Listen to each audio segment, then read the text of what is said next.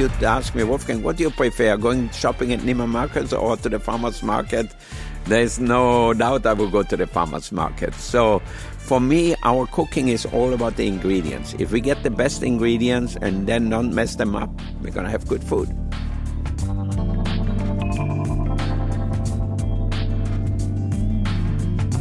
Welcome to Rodeo Drive, the podcast, the show about the visionaries who keep 3 blocks in Beverly Hills at the forefront of fashion and culture. I'm Kathy Gohari with the Rodeo Drive Committee. I'm Lynn Winter, your host for this episode, and I'm thrilled to talk with Wolfgang Puck, legendary chef, restaurateur, and caterer to the stars. Today, his empire spans more than 27 restaurants around the globe, cookware, wine and coffee lines, best-selling cookbooks, and a documentary film. But Wolfgang wasn't born with a silver spoon in his mouth, and he met plenty of challenges along the way. He joins us here to share his amazing story, here on Rodeo Drive at Cut Lounge at the Beverly Wilshire. Wolfgang, welcome. Thank you. Great to be here. I mean, that's my home here on Rodeo Drive at the Beverly Wilshire. I love that. And I don't know you so well. Can I call you Wolf or Wolfie? Wolf is perfect, Wolf, yeah. Okay.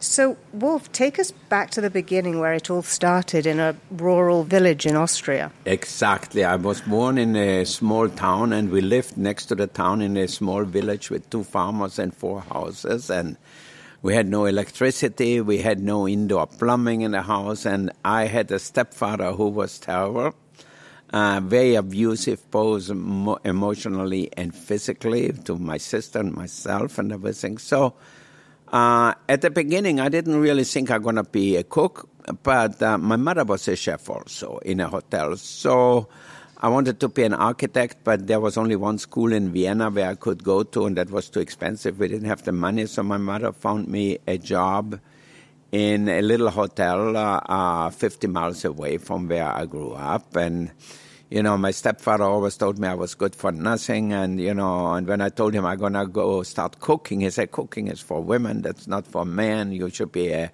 carpenter or a mason or something like that. And I didn't listen to him, and he told me when I left with my little suitcase, he said, oh, in 1 month you're going to be back and begging for money and, you know, and so forth. So, and I told him I'm never coming back. So I started to work in this little hotel, and the chef was as crazy as my stepfather. And one Sunday, like 2 months into my apprenticeship, I was 14 years old. I didn't go to high school, so only middle school. And we ran out of potatoes and mashed potatoes, and naturally they told me it was my fault. I had no idea how much we needed really of potatoes or whatever. So, and the chef called me over and says, you know, you're good for nothing. You better go back home to your mother. And I was saying, you're fired. And he went on, yelling like crazy, like in the old times the chefs did. And so I said, you know, I'm not going home. So that night, I stood on the bridge over the river. There was a big river going through the town there. And I said, I'd much rather kill myself than going back home. So I was standing on the bridge there, looking down in the dark water and thinking what will happen, you know, if I jump in there. And will I go to heaven or to hell or whatever? And then all of a sudden, like an hour into it, I said, you know, maybe I'm just going to go back tomorrow and he's going to change his mind or something. So I couldn't sleep all night. In the morning at 7 o'clock, I went back to the hotel, and the apprentice who was ahead of me was so happy to see me, because if not, he would have to peel potatoes and onions and all that stuff again for another 6 months. And so he said, why you don't just go down in the vegetable cellar and I bring you some soup or some sandwich or whatever to eat, and you peel the potatoes and the onions and everything. So I was down there maybe for 2 weeks or so. And then finally the chef came down and saw me sitting there peeling potatoes, and he starts screaming and yelling and cursing me off. And then trying to grab me, and I was holding on to the potato bags and screaming also. But then I couldn't care less. I said, I'm never going home. I'm not going home. And I went on. And then he really didn't know what to do. So he called the owner of the hotel and says, I don't know what to do with this little shit there. And, you know, he is yelling back, and he doesn't know, he doesn't want to leave and so forth. So And I told him to go home. He fired me, and the owner had a little bit more empathy. He sent me to another hotel they owned there, and there was a woman who was the chef, and she said, just be quiet and do your job, and you will be fine. And sure enough, I didn't talk much. I just did what I had to do, and that was it. And, at that time, even I was 14 years old, I started at 8 in the morning until 2:30 in the afternoon, and from 5 to 10 every day. And once in a while they said, okay, tomorrow you're off. That was it. Enchanté.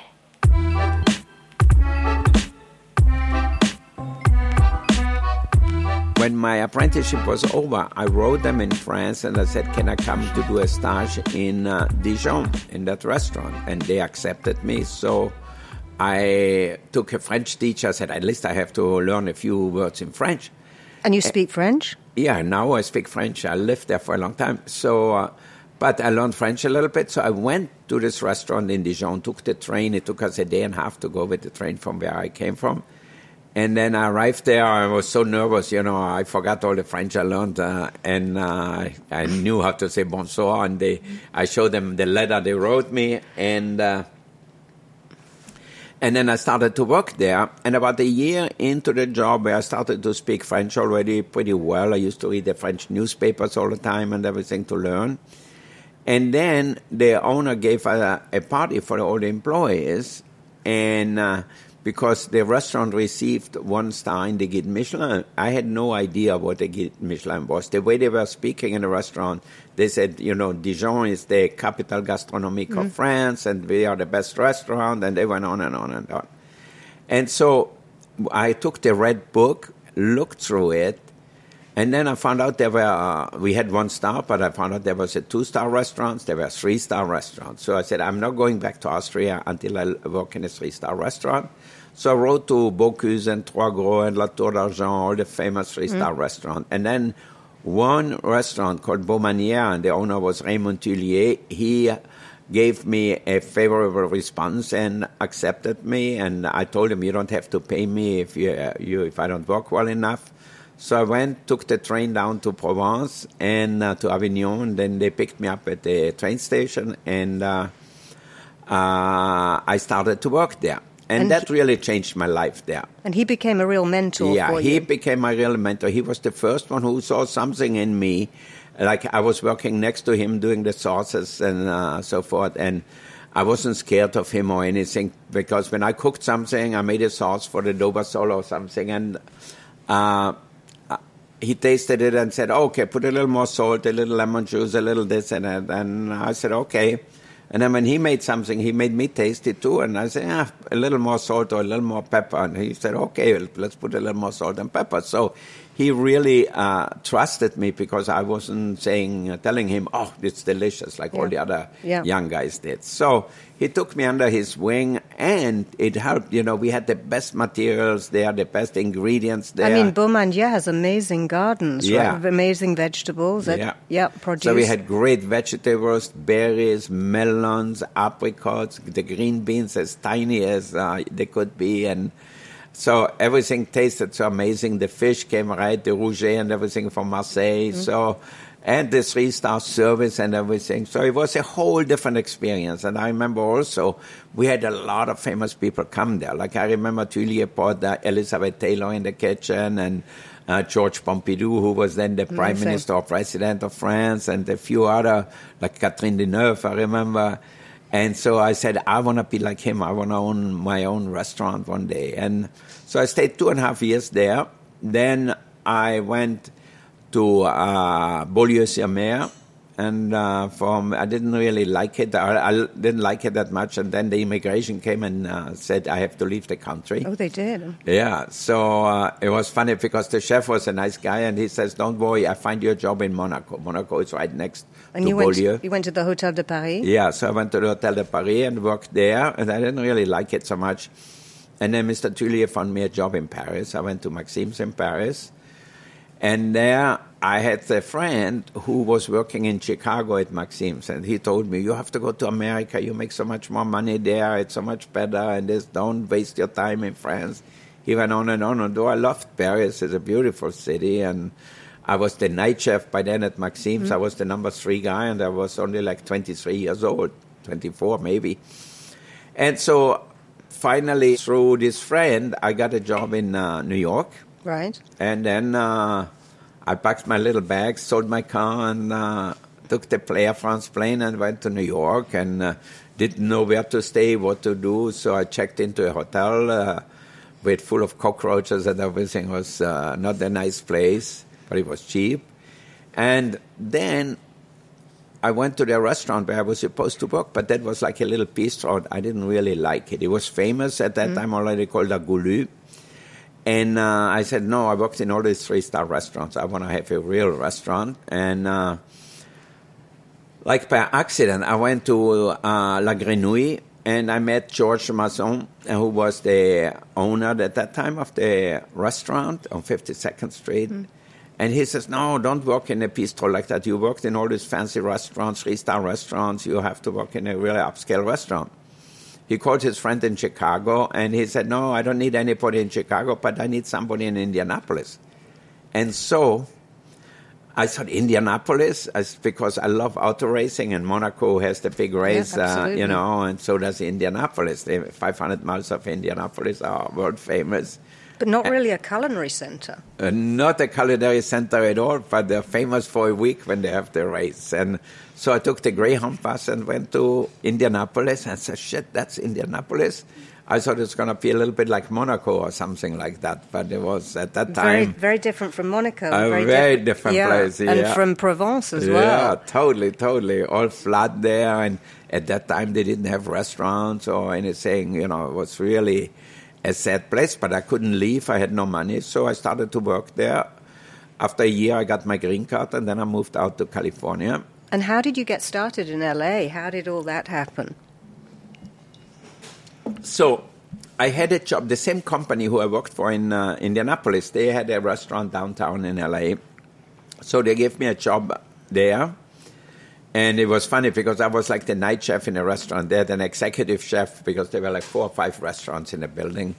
And he could not cook. So I remember one time we were doing a wine dinner or something. And he did something, I did something, and the Japanese chef did a course or whatever for the tasting.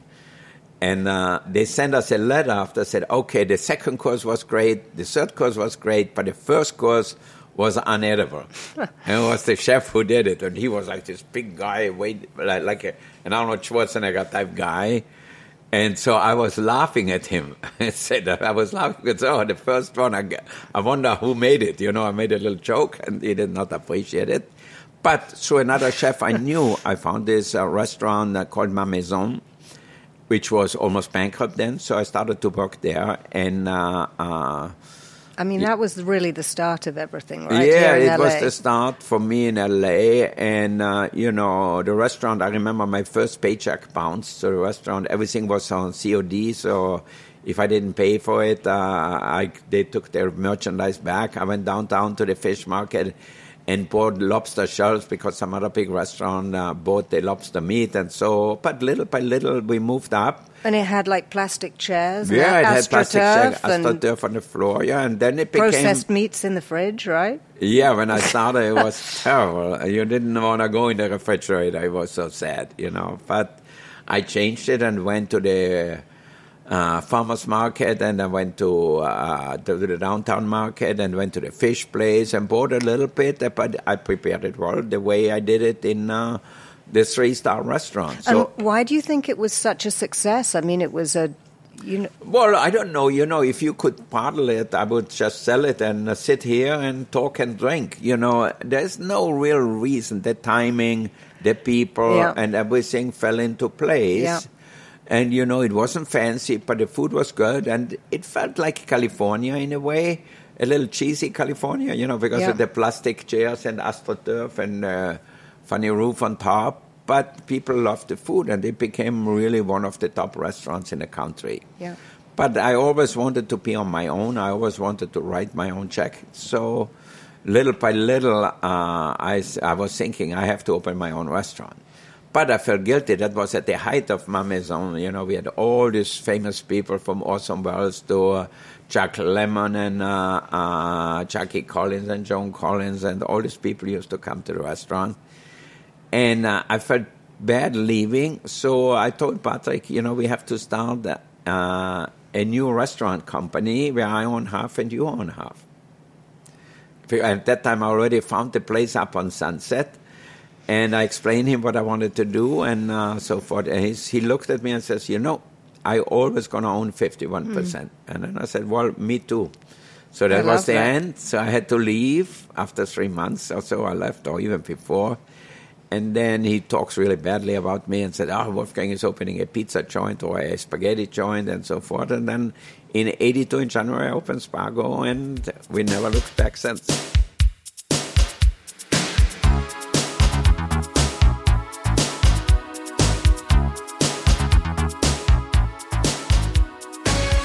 And you opened that with Barbara Lazaroff, your former wife, and it was really a restaurant that changed dining in LA forever. Tell us. Okay, so when we were opening the restaurant, so I said, I want a restaurant where I can manage the restaurant from the kitchen. I don't want to be in the background. So we built the kitchen in the middle of the restaurant, just like a stage. And it was easy for me to see who is coming in, what's going on. So, and for the guests, it was some new experience, you know. The restaurant wasn't formal at all. All that was formal was what was on the plate. You know, we bought the best ingredients. I went down to the Chino farm, got fresh vegetables and corn and melon and strawberries and everything, and people never had vegetables which tasted that good. And Barbara was really the designer, right? She created this. Barbara designed the restaurant totally. I remember we raised $500,000.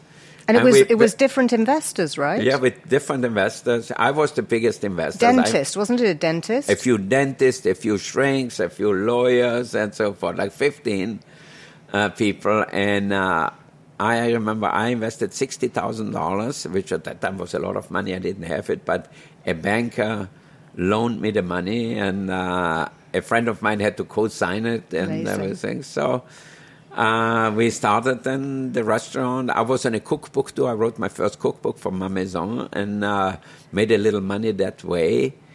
And I went all over the United States selling cookbooks and doing radio shows and TV shows and everything. And by January, the restaurant was finished. We opened up, and I had many sleepless nights. And I said, what about if nobody shows up? Everybody going to laugh at me, and I'm going to have to leave town and so forth. But it was an immediate success, right? Yeah, the first night we opened up, and I don't know, we didn't have a lot of reservation, but somehow people knew we were opening, and all of a sudden I looked around, the restaurant was full. And then I remember a week or 2 weeks later, George Christie, he used to write for the Hollywood Reporter, came and with some old movie stars and everything. So, and then he wrote like the best article and the first article the next day, and he told everybody, you better remember the phone number and make a reservation now. If not, you will never get a table there. So, and that started then everybody from Hollywood had to come, because that was really the Bible of everybody in Hollywood. The first thing they read was the Hollywood Reporter in the morning, and then there was a page at the end called The Great Life by George Christie, and that was, for us, more important than any food critic review. And you could barely get a table. There was jockeying for tables, right? Yeah, it became a real thing at the restaurant. The problem was, the way the restaurant was the back and the front, so everybody wanted the window seats. There were like maybe 6 tables at the windows, what everybody wanted, and people used to get crazy if they couldn't get their table, and they always said, this is my table, and this and that. So and how did you keep on top with who was who and who should sit with who? Yeah, it was very difficult. It was very difficult to do that, you know, and sometimes people got upset, and then they got over it. And I told him, it's just a table. You get the same food. You sit next to it. What's the big deal? And you had like an area called Siberia, which was the chili patio, right? Well, the back of the restaurant. At that time, we didn't even have a patio. It was still in the kitchen. It was in the back of the restaurant.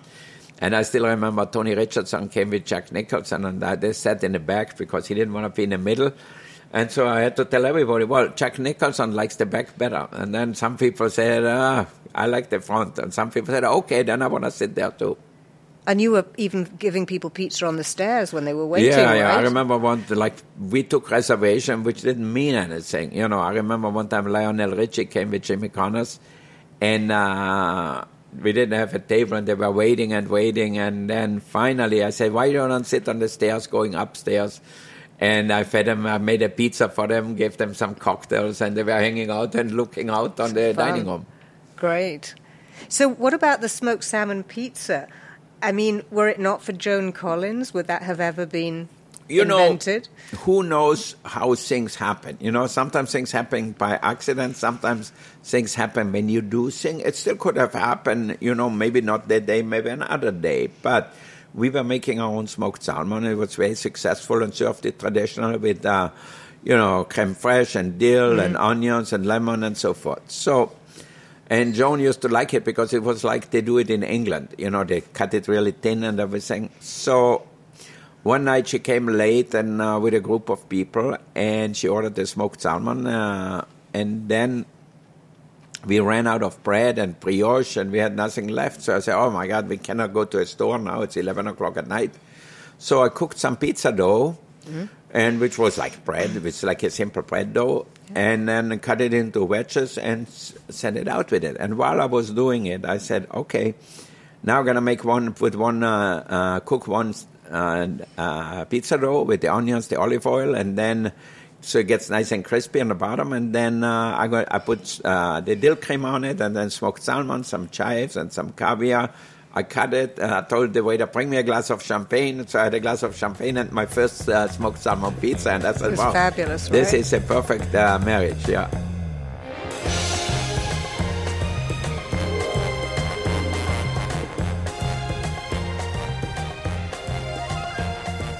So after catering to all these stars, you made a decision that surprised people at the time to democratize access to your food. What was that first product that you started with? It was funny because at the beginning, Johnny Carson used to come to the restaurant all the time. And then one day, on Friday, he used to come and take like 8 or 10 pizzas home. And one day I asked him, Johnny, what are you doing with all these pizzas?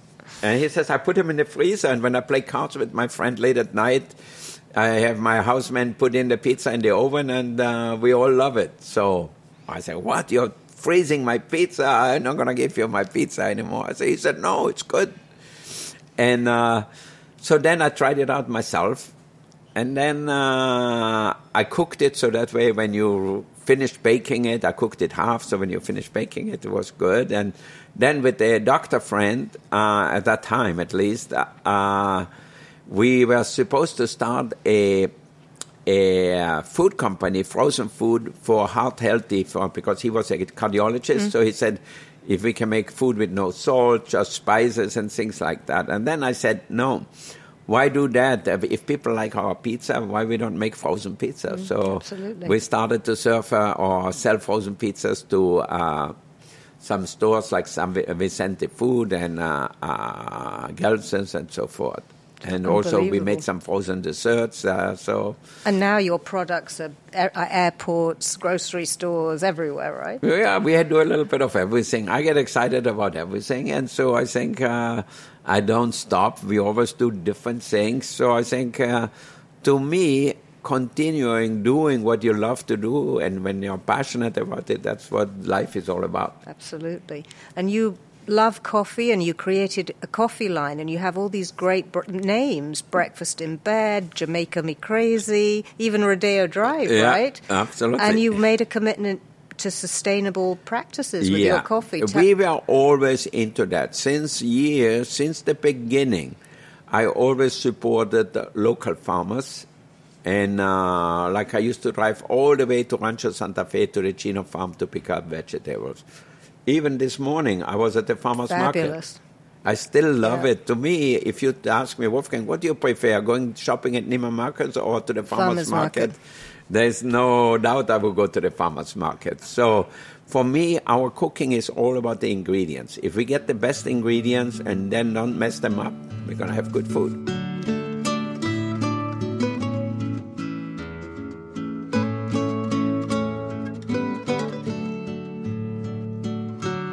going back to your childhood, I saw this amazing photograph of you with your mother with these armfuls of vegetables from the kitchen garden. So what were you cooking with in Austria? Because it was the same thing. You went from like the Austrian gardens to Provence to totally. California. For me it was totally normal to go in the garden. Not in the winter we had snow, but during the spring and summer and fall, whatever we had, if we wanted salad, I never saw my mother went to a store and bought salad. Yeah, amazing. They grew them, if it was peas or if it was carrots or cauliflower or potatoes. So we had that in the garden. We had a lot of potatoes because during the winter time we ate a lot of potatoes because there was no fresh green beans and so forth. In the summer, we went up in the forest because we were very close to the forest. A few hundred yards up the hill was the forest. And we went and picked strawberries, wild strawberries, and raspberries, and blackberries, and blueberries, mushrooms, you name it. So that's what we were eating. And I never felt deprived. We ate meat once a week, maybe on Sunday for lunch, but I never felt bad. My mother was a good cook, and, for us, she made for dinner like palachinka, which are these tin crepes with marmalade in it and rolled and with a little powdered sugar and a glass of milk, and I was happy, or Kaiserschmarrn or things like that. Fabulous.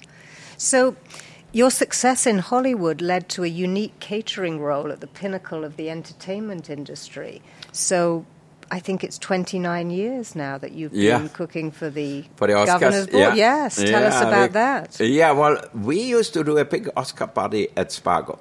Right. Irving Lazar, Swifty Lazar, was a famous agent, and he threw this Oscar party where everybody went, every big star, but no other people. It was like private party, right? Totally private, yeah.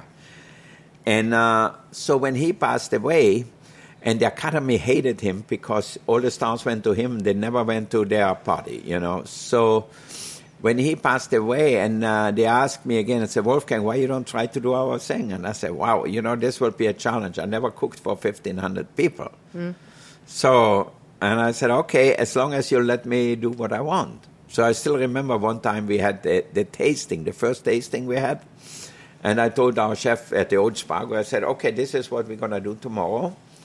And he prepared everything, and we had one of the designers or whatever, Cheryl, she came and said, Matt, that's all you're going to do? You're not going to give them a fish to taste? You're not going to give them a chicken to taste? That's how they do that.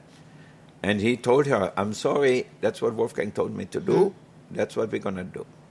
So I went out and told him, I will do your party if I can do what I want to do, because I know all these guys are our customers anyway, all the movie people. And I said, if I do what I want to do and you don't tell me what to do, I don't tell you how to make the movie, you don't tell me what to cook, and that was it. And they said, okay, and they were happy because they didn't have to choose. Before they used to get into fights. One wanted chicken, one wanted fish, one wanted steak, and so forth. So many of your former Spargo clients and these stars, they set the menu. So Barbra Streisand voted for the chicken pot pie, right? Yeah. John Travolta for the macaroni and cheese with truffles. Who else influenced the dishes? So interesting. They didn't influence them. It was I influenced them. When I served it to them, they said, oh, my God, this is so delicious. And I remember Barbara telling me, I'm coming to the Oscars. I hope you're going to make the chicken pot pie with truffles. And we still make it every year after 20 years or so. And the chocolate Oscars, obviously, and the chocolate infamous. Oscars, it became like part of the whole deal. It's so interesting that I said, we have to make a dessert, but it looks like an Oscar. So we made this chocolate cake and put the Oscar on top. And then we found out everybody took it and then put it in their pocket. And so then we said, okay, let's just give it to them wrapped up and they can take it home. So everybody gets an Oscar.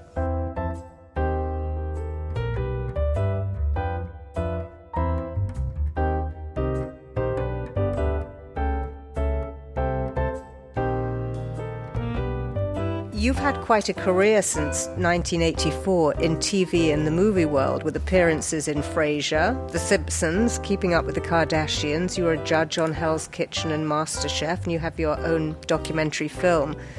What was the most memorable role? I remember one time I did a show, one of the first ones, was with Tony Danza, who was a good customer, and I think it was called Who is the Boss or something like that. And I remember I was so nervous, and I didn't know there was an audience and everything. And it was like, for me, like I forgot the lines and everything. And I remember another time, I did a movie with Albert Brooks I played myself, called The Muse. Right. So Sharon Stone was next to me, and another lady next to me, and I forgot my lines. I was so nervous being next to Sharon Stone that I spoke in German. So that way Albert Brooks said, Wolfgang, we are doing the movie in English. We don't going to have German with English subtitles. I remember. So I just was totally lost. It's funny.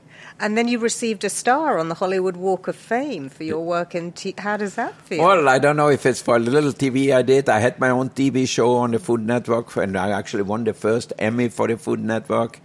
But it's not my passion, really, doing television or movies, because you have to wait around and wait and wait. A lot of waiting. Yeah, I remember, I did this thing with Jimmy Kahn.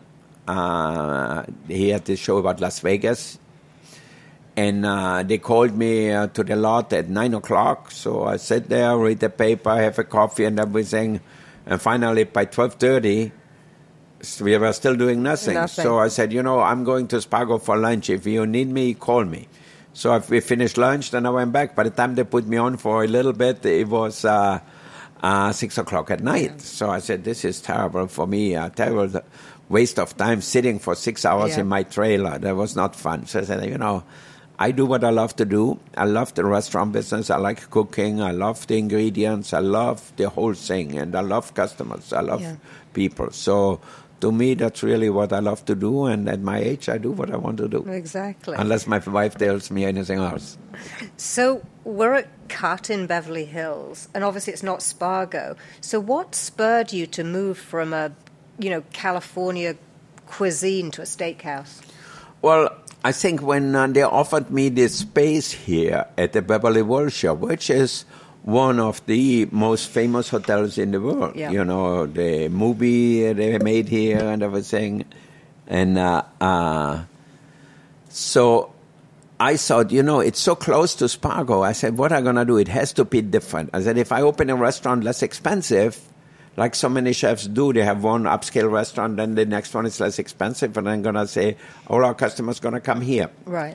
So then I thought, the steak restaurants, they're all so boring. They all have the same thing. So I said, maybe we make a restaurant with interesting meats and great wine list, but also wonderful appetizers and desserts and side dishes.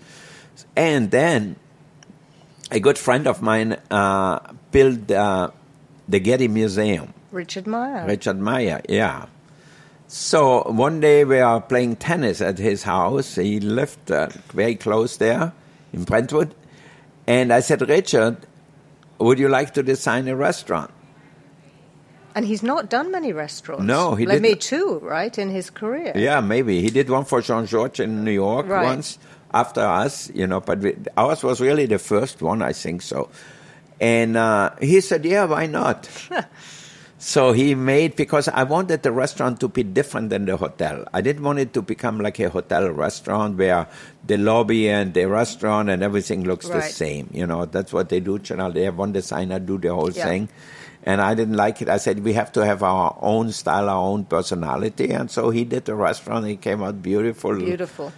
So, and, it's timeless. And we have great art always. My wife, Galila, is in charge of all the artwork and all that things. So she had John Baldessari do all the paintings. And amazing. So, it's a beautiful space. Yeah. So whilst I'm at Cut, I have a dilemma, an LA dilemma. I'm a vegetarian. It's okay. We have a lot of vegetable dishes too. So how do I navigate your menu with my meat-eating friends? Well, you just tell us if you're a vegetarian, we're always ready for you. I actually designed a plate for the vegetarians. Richard Meyer designed it. I asked him, I want a plate. So I said, okay, maybe in one a thing for four. So I could put 4 dishes because I want them to feel really good. So maybe in one we put a little risotto with mushrooms. In the other one we had a little pasta or something. In the other one we had an interesting vegetable dish. Maybe in the other one some asparagus, So we made it really appetizing for the people and interesting for the people who are not meat eaters, because I don't want anybody to be left out. And I like a lot of vegetable too, and we get the best one like from the Chino Ranch or these days from the farmer's market. Yeah, and I saw you have that delicious cream spinach with the egg, right? Yeah, that's delicious. That's from my childhood. You know, we had chickens at home, and we had spinach, but we had the wild spinach, the nettles, you know. Amazing. So we had to go rip the nettles and take off the leaves, and they were stinging at that time. It was so tough. And then my mother made a puree just like with regular spinach and the sauce and the bechamel and everything. And then, because we had a lot of chicken, we had the creamed spinach with 2 eggs on top, and that was it. Fabulous. That was our lunch. Or we went in the morning in the forest, picked chanterelles, you know, the yellow mushrooms. Yes, I love them. My mother chopped them up with some onions, some parsley, and then sauteed them, and then cracked a few eggs in there and continued cooking it. That was our lunch, maybe with a little salad out of the garden, and we were perfectly happy. Delicious. So we don't have to have meat only to be happy. You know, it's funny, just as an aside, I once ate with Marco Pierre White Uh-huh. early on in England. I think it was at Harvey's. He was horrified that I was vegetarian, and he kind of threw this plate on the table saying, "Here's your porridge." And it was actually a risotto, very good. Yeah. But he wasn't happy. I wasn't happy. Yeah, no, I was like that too. I remember when I was at Ma Maison, it had to be my way or the highway. I remember one time Warren Cowan came with Paul Newman, and I loved Paul Newman because he was a big race car guy too. Yeah, it's true. And they came, and I don't know who wanted a baked potato. And I said, I'm not making baked potato. I told the waiter, tell them to go to Laurie's. So they sent their driver to go to Laurie's to pick up some baked potato, and I cooked whatever I cooked. But I said, you know, it's my way or the highway. And people wanted sauce on the side. I said, you're not going to ask a painter to not paint it red. They do what they want, and you buy the painting. The same thing, you buy the dish. And, you know, it was difficult, and I was difficult. I remember we had Cat Stevens used to come to the restaurant, wanted to eat eggs for dinner. And I said, no, screw him. I'm not cooking eggs for dinner, you know. And so Patrick came in. Oh, Cat Stevens is so upset he doesn't get his eggs. Where it is? And I had them somewhere cooking. And I took them out, grabbed the eggs, and threw them against the wall. Patrick had the yellow on his face and the thing coming down. I said, here's your eggs. Oh, my God. So funny. Yeah, no, I was very difficult because I learned from other chefs to be like that. You know, that was the norm. When I was at Beaumanier, Tuilier, like if you sent something to the sauce station from the roasting station and it was not hot enough, he just took the silver casserole and slid it across. We had this central stove, and, you know, if you didn't duck or got out of the way, you got hit. I think there's a lot of violence in the kitchens, right? It used to be terrible. It used to be terrible. With knives and everything. Yeah, I mean, the chef who fired me, the first chef, used to slap everybody. We were 14-year-old boys and girls in the kitchen, and half of them were girls, and he couldn't care less if it was a woman or a man. Yeah. He just slapped you. I remember one time he slapped a girl, and the girl turned, and he hit her right on the nose. And, obviously she was crying and blood coming down crazy. And we had these older waitresses, like 4 or 5 of them. They came out and put him in a corner. I thought they were going to kill him. It was like, I was so happy. I said, hopefully they slap him too or do something to him. He was like in the corner, like freaking out, didn't know what to do. But then they went to the owner of the hotel, said, you know what, this cannot happen. We're going to go to the press. We're going to make it known that he is beating people. And then I think it was a little better maybe for a while. Crazy. Yeah, it used to be totally, totally crazy in the kitchens, And for what? Why? I don't know. I always tell people, if somebody screws up, for sure I get upset if it's the third time I tell them and they still don't do it right. But normally if they mess up something, I just show them how to do it the right way. Right. It's easier than yelling at them.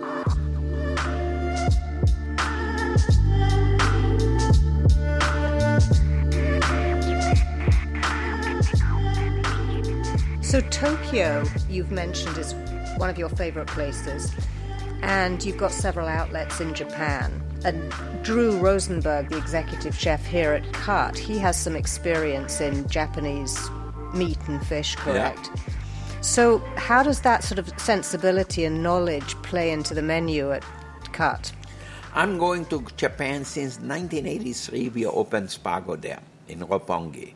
And I was always fascinated by the simplicity of Japanese food. You know, I said, shit, they serve raw fish with a little soy sauce, maybe a little cucumber flour next to it or whatever, but very simple. But it's delicious. You can eat it again the next day.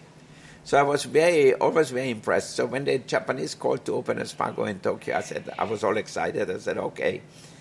And then I went to Japan often, like 4 or 5 times a year, and it was really always a great experience. And then later on, we opened some cafes and so forth in Japan. But to me, I still tell today my chefs, when they try to make food too complicated, I said, go to the best Japanese restaurant and see how simple it is. Yes, they have beautiful plates, but the rest is pretty simple. It's not complicated. Yeah, the minimalism is beautiful. And I like it that way. So the restaurant industry in Los Angeles and around the world faced a huge challenge recently, the COVID pandemic. How did it affect you and your businesses? Well, it affected the COVID affected all of us really a lot because we had to close down the restaurant. You know, here we were closed for 2 years, and then Spago we were closed for 1 year. And we did takeout and everything too. And you built something outside? Yeah, and then we built a huge tent.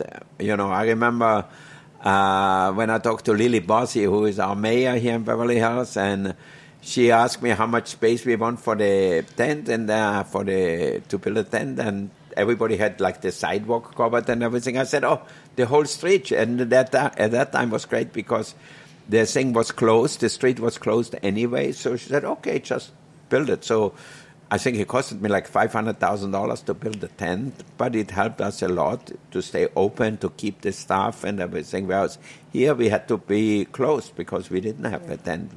And the outside was not very attractive, and in between the two buildings is too windy, there's too much of a air current. So I think at Spago it actually was bigger than before with the tent outside. Right.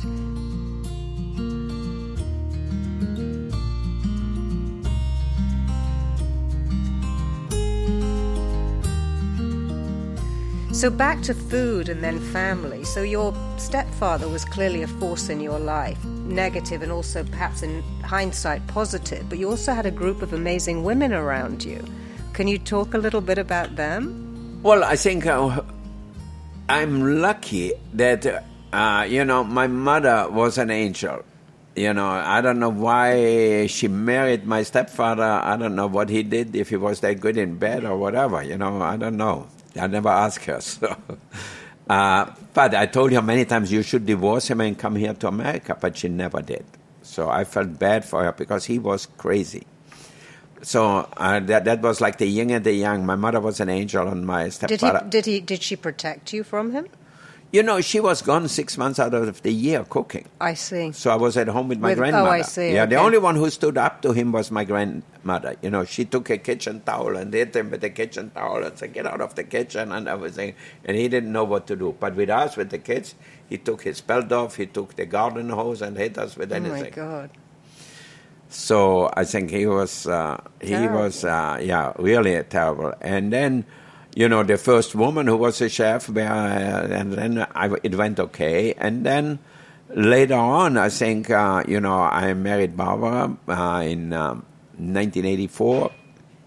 And she was a real force in creating that design. She created Spago. Yeah.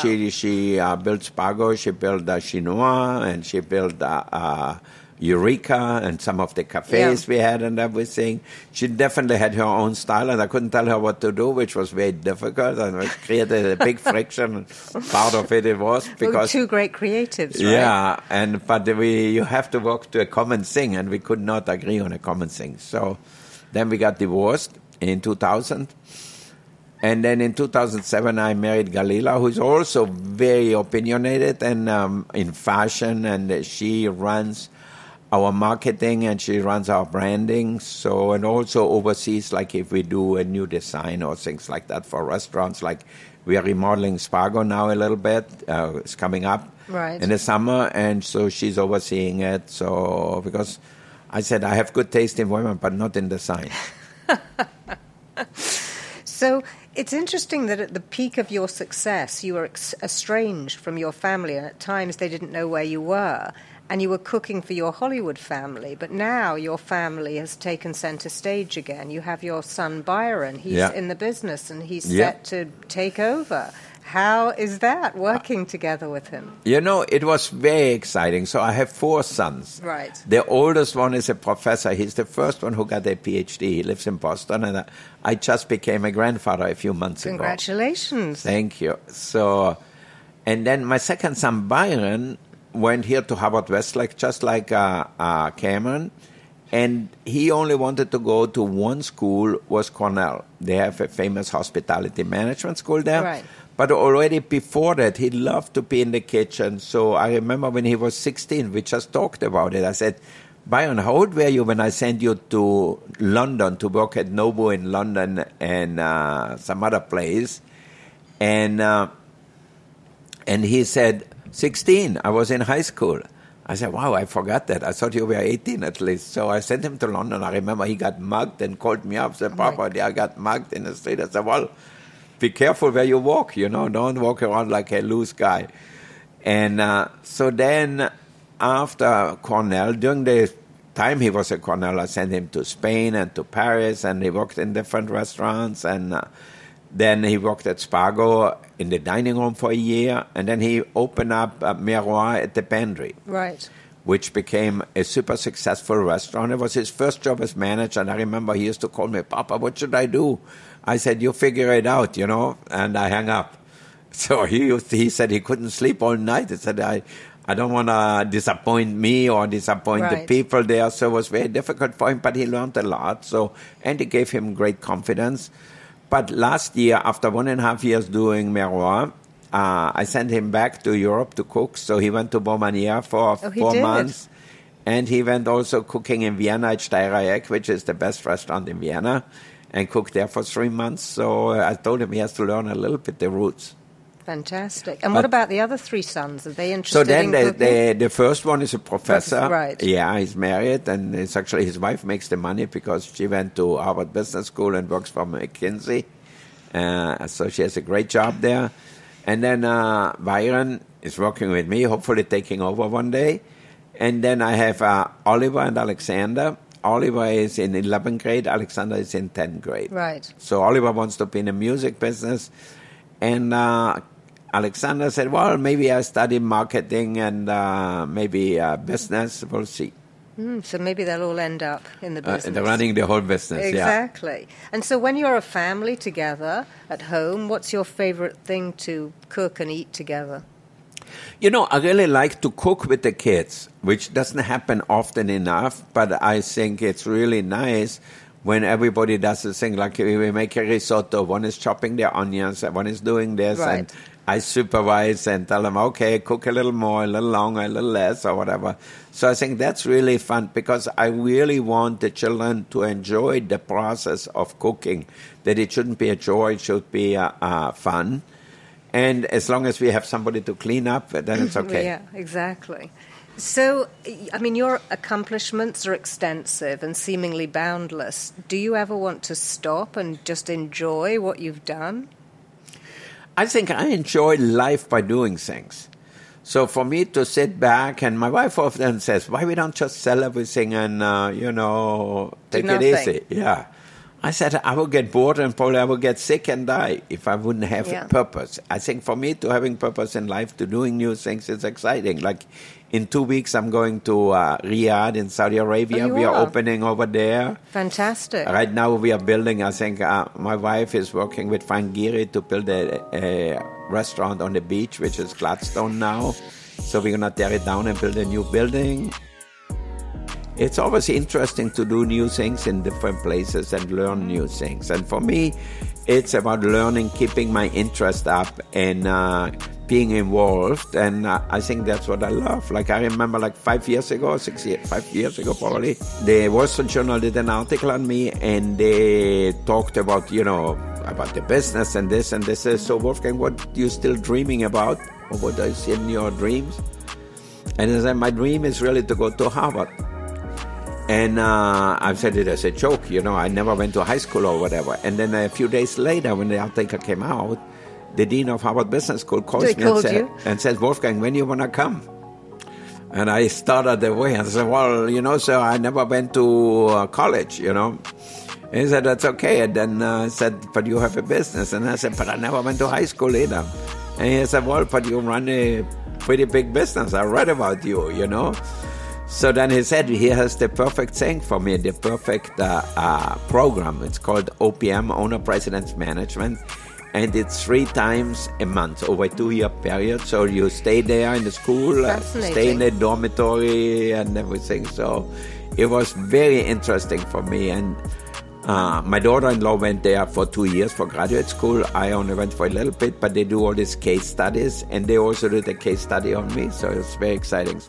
What's next in cooking for the next generation? What do you think is the sort of future of the way we sort of eat? And well, I think it will continue this relationship between the producers of food and the people who do the cooking and giving it to the guests, that there's a really good relationship, because I think that's really the most important part. And I know not everybody can afford to go to the farmer's market and buy a little thing of strawberries and spend $12, And but I think we have to support the small farms, and we have to support the fishermen, and we have to support people who are really good at what they do. And, if it's a baker who makes great bread, we buy the bread. I know it's more expensive than factory bread, but I think it's also so much better. Absolutely. So I think cooking gonna go also a little bit more in the healthy way, because I think more and more we know what is good for us and not so good for us. Like for me, for example, I love sweets more than anything. But when I eat too much sugar, it's not good. I get inflammation and I feel lousy and everything. And if I don't eat the sugar, I feel so much better. And you've expanded into the healthcare space. You have some arrangements with hospitals, right? The cancer hospital in Ohio, in Cleveland, and Rochester. Uh-huh. Very interesting. Art's obviously always been. I think it's mainly for our cafes at these hospitals are really great for the people who come and visit the patients, or if a patient has something not so bad, he can go and get a good salad and get maybe a good pizza or whatever they like, and get something more than hospital food, because we know hospital food is very boring. But also for the doctors, the nurses, and everybody, for them to have a nice meal, it's an important part. Well, Wolfgang, thank you so much. Such a pleasure to talk to you. Thank you. Congratulations on an incredible success and bringing us all closer to the land through the extraordinary produce that we have on our doorsteps here. Thank you so much. Glad to see you here at CUT, and hopefully you come and eat our vegetables here. I would love to, actually. Thank you. Thank you. Wolfgang Puck has earned 3 Michelin stars. He is a James Beard award-winning restaurateur, and in June 2022 he was recognized by the International Hospitality Institute as one of 100 most powerful people in global hospitality.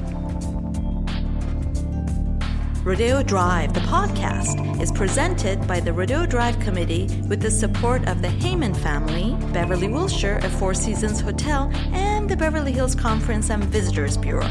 This episode was hosted by Lynn Winter. I'm Kathy Gohari with the Rodeo Drive Committee. Join us on Instagram at Rodeo Drive.